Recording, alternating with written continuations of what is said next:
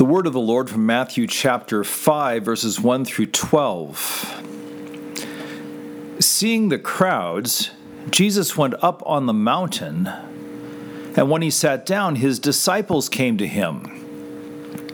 And he opened his mouth and taught them, saying, Blessed are the poor in spirit, for theirs is the kingdom of heaven. Blessed are those who mourn, for they shall be comforted. Blessed are the meek, for they shall inherit the earth. Blessed are those who hunger and thirst for righteousness, for they shall be satisfied. Blessed are the merciful, for they shall receive mercy. Blessed are the pure in heart, for they shall see God. Blessed are the peacemakers, for they shall be called sons of God. Blessed are those who are persecuted for righteousness' sake, for theirs is the kingdom of heaven.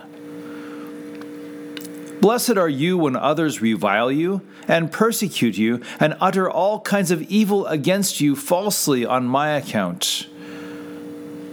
Rejoice and be glad, for your reward is great in heaven, for so they persecuted the prophets who were before you.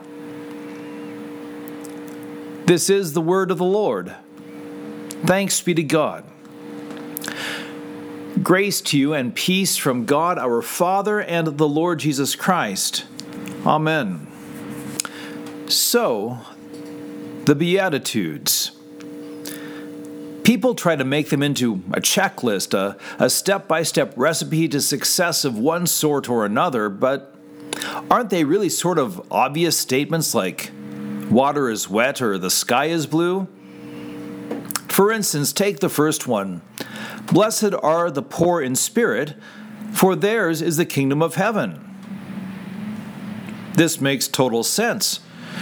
We just learned a couple weeks ago from the parable of the Pharisee and the tax collector that whoever exalts himself will be humbled, and the one who humbles himself will be exalted. The one who is poor in spirit, well, that's the one who is humble, not proud or exalting himself, so he fits the profile. Water is wet, the sky is blue, the proud are condemned. Ergo, of course, it is the poor in spirit who are in the kingdom of heaven. It's not just a future thing, because the kingdom of heaven is wherever Jesus is, and Jesus is present now in his means of grace to forgive sins. The proud don't want forgiveness, so they see no need for the means of grace, and so they reject the present Jesus and his kingdom. The poor in spirit, though, gladly receive Jesus and his forgiveness in his word and sacraments. And receiving the king, they also receive the kingdom. Next one, blessed are those who mourn, for they shall be comforted. Again, pretty obvious. Those who don't mourn will not be comforted. Mourning recognizes loss and death are real and terrible. Mourning acknowledges that there is something fatally flawed about this world because of the wages of sin, death. Those who don't acknowledge this aren't going to mourn as Jesus describes here. They might get angry, but they won't grieve or face what's really going on. They might turn the funeral into a sort of retirement party for the one who has died, but they'll avoid the truth that sin and death are the foes. If they refuse so to mourn, they will never be ready to hear of Jesus. However, those who mourn death as the wages of sin will be compelled to cry to God for mercy and grace in Christ. He will be their consolation. He will be their hope. He will be their life. They will mourn, but they will be comforted. Blessed are the meek, for they shall inherit the earth. Yeah, not the present earth that's falling apart due to sin, but the new earth that God brings forth on the last day at the resurrection. It's for the meek, which sounds a little funny in the present world where the meek get stepped on by the desperately arrogant who want to grab everything for themselves now. But the meek are those who repent of their sins, arrogance included, and then they follow in the footsteps of Jesus and put others before themselves. Repentant, they are forgiven for their sins. Forgiven, the new earth is theirs to inherit because they remain in Christ and alive after the final judgment.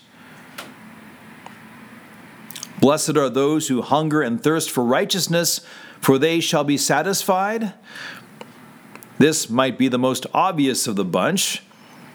Those who don't hunger and thirst for righteousness either want to be unrighteous or believe that they're righteous already, and neither of those see the need for Jesus. But those who hunger and thirst for righteousness, they say, I don't have it, I need it, and I pray that Christ would take my sins away. The Lord hears these prayers, forgives them their sins, and fills them with His grace, covers them with His righteousness. Blessed are the merciful, for they shall receive mercy. It's not like people earn God's mercy by their work of being merciful. Rather, if they're not merciful, it means that they're living in the way of unrepentant sin. The unmerciful don't want mercy, but the merciful know that God has been merciful to them. Blessed are the pure in heart, for they shall see God. More water is wet kind of obvious stuff here. The impure in heart won't see God, nor will they want to. When they stand in judgment, Scripture says they'd rather the mountains fall on them and bury them. So who will see God and who will want to see God? Those whose hearts are purified, those who are forgiven, and that is for the sake of Jesus. Blessed are the peacemakers, for they shall be called sons of God. While those who aren't making peace are causing strife and bullying others to get their way in the time that they have, and that is the way of unrepentant sin. And if unrepentant strife makers aren't going to be called sons of God, who's left?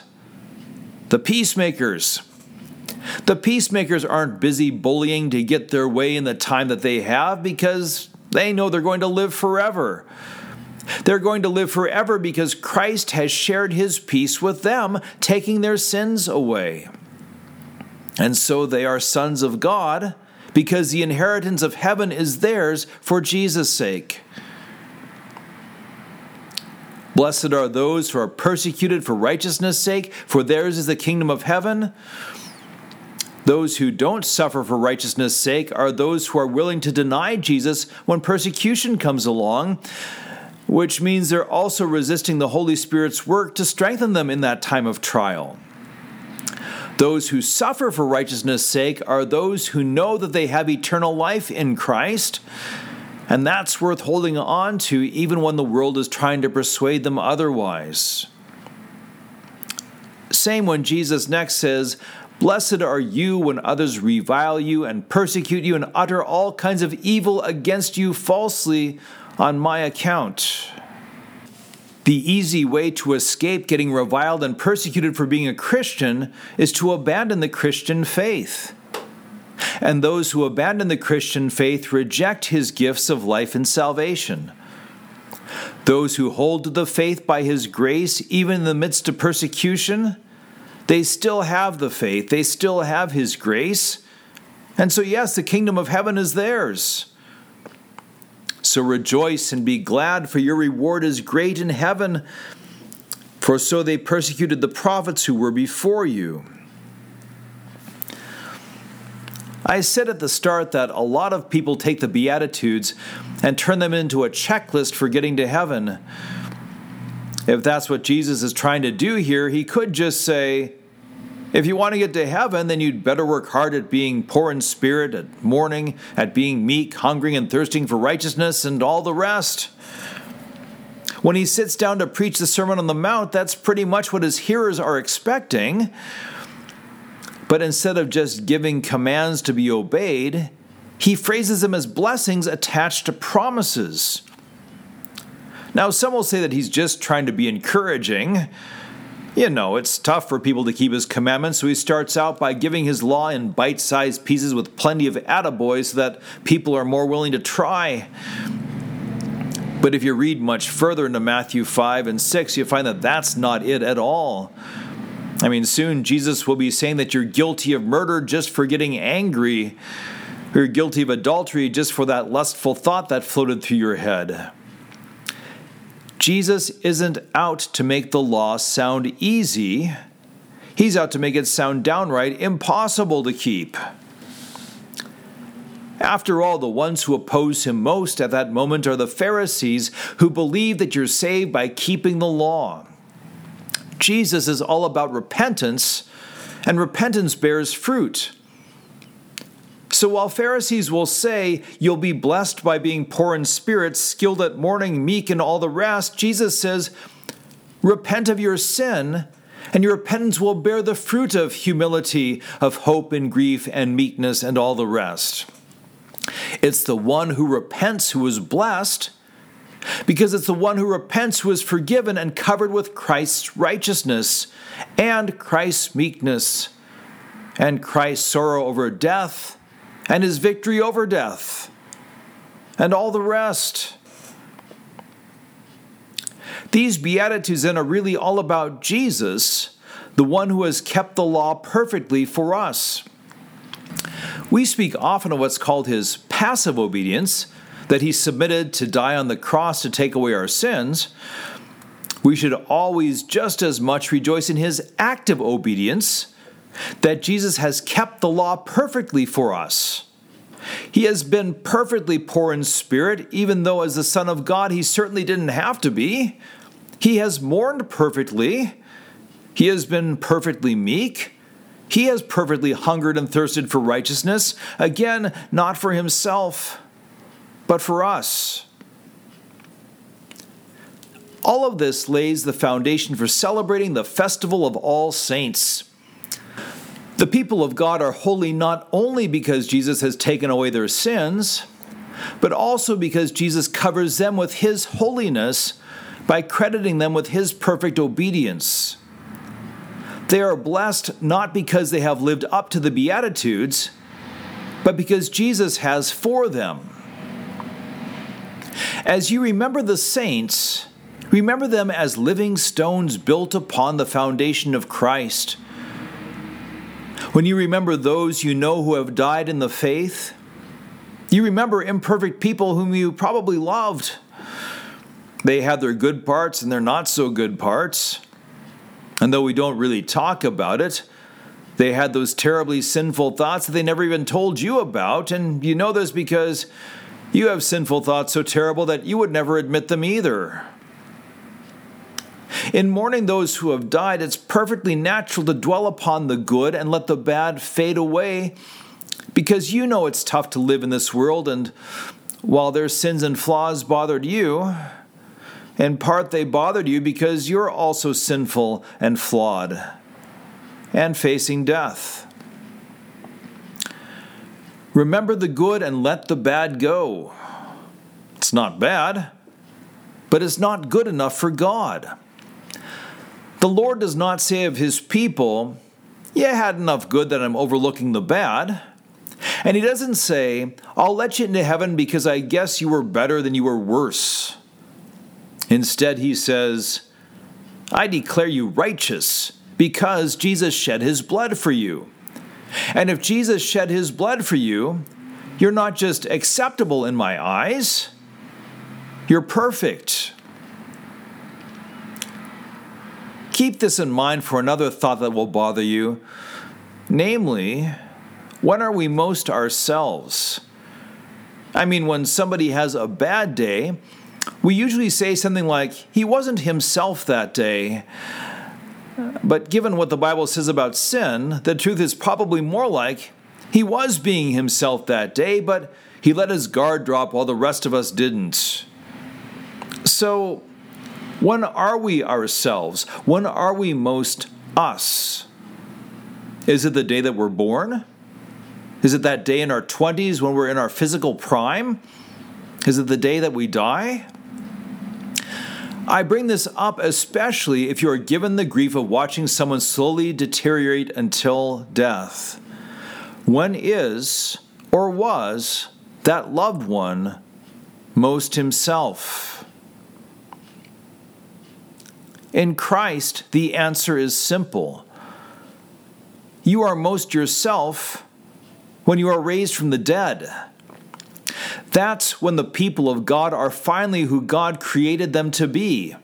Adam and Eve-ish, perfect in body, mind, and soul, holy and sinless for Jesus' sake and living forever.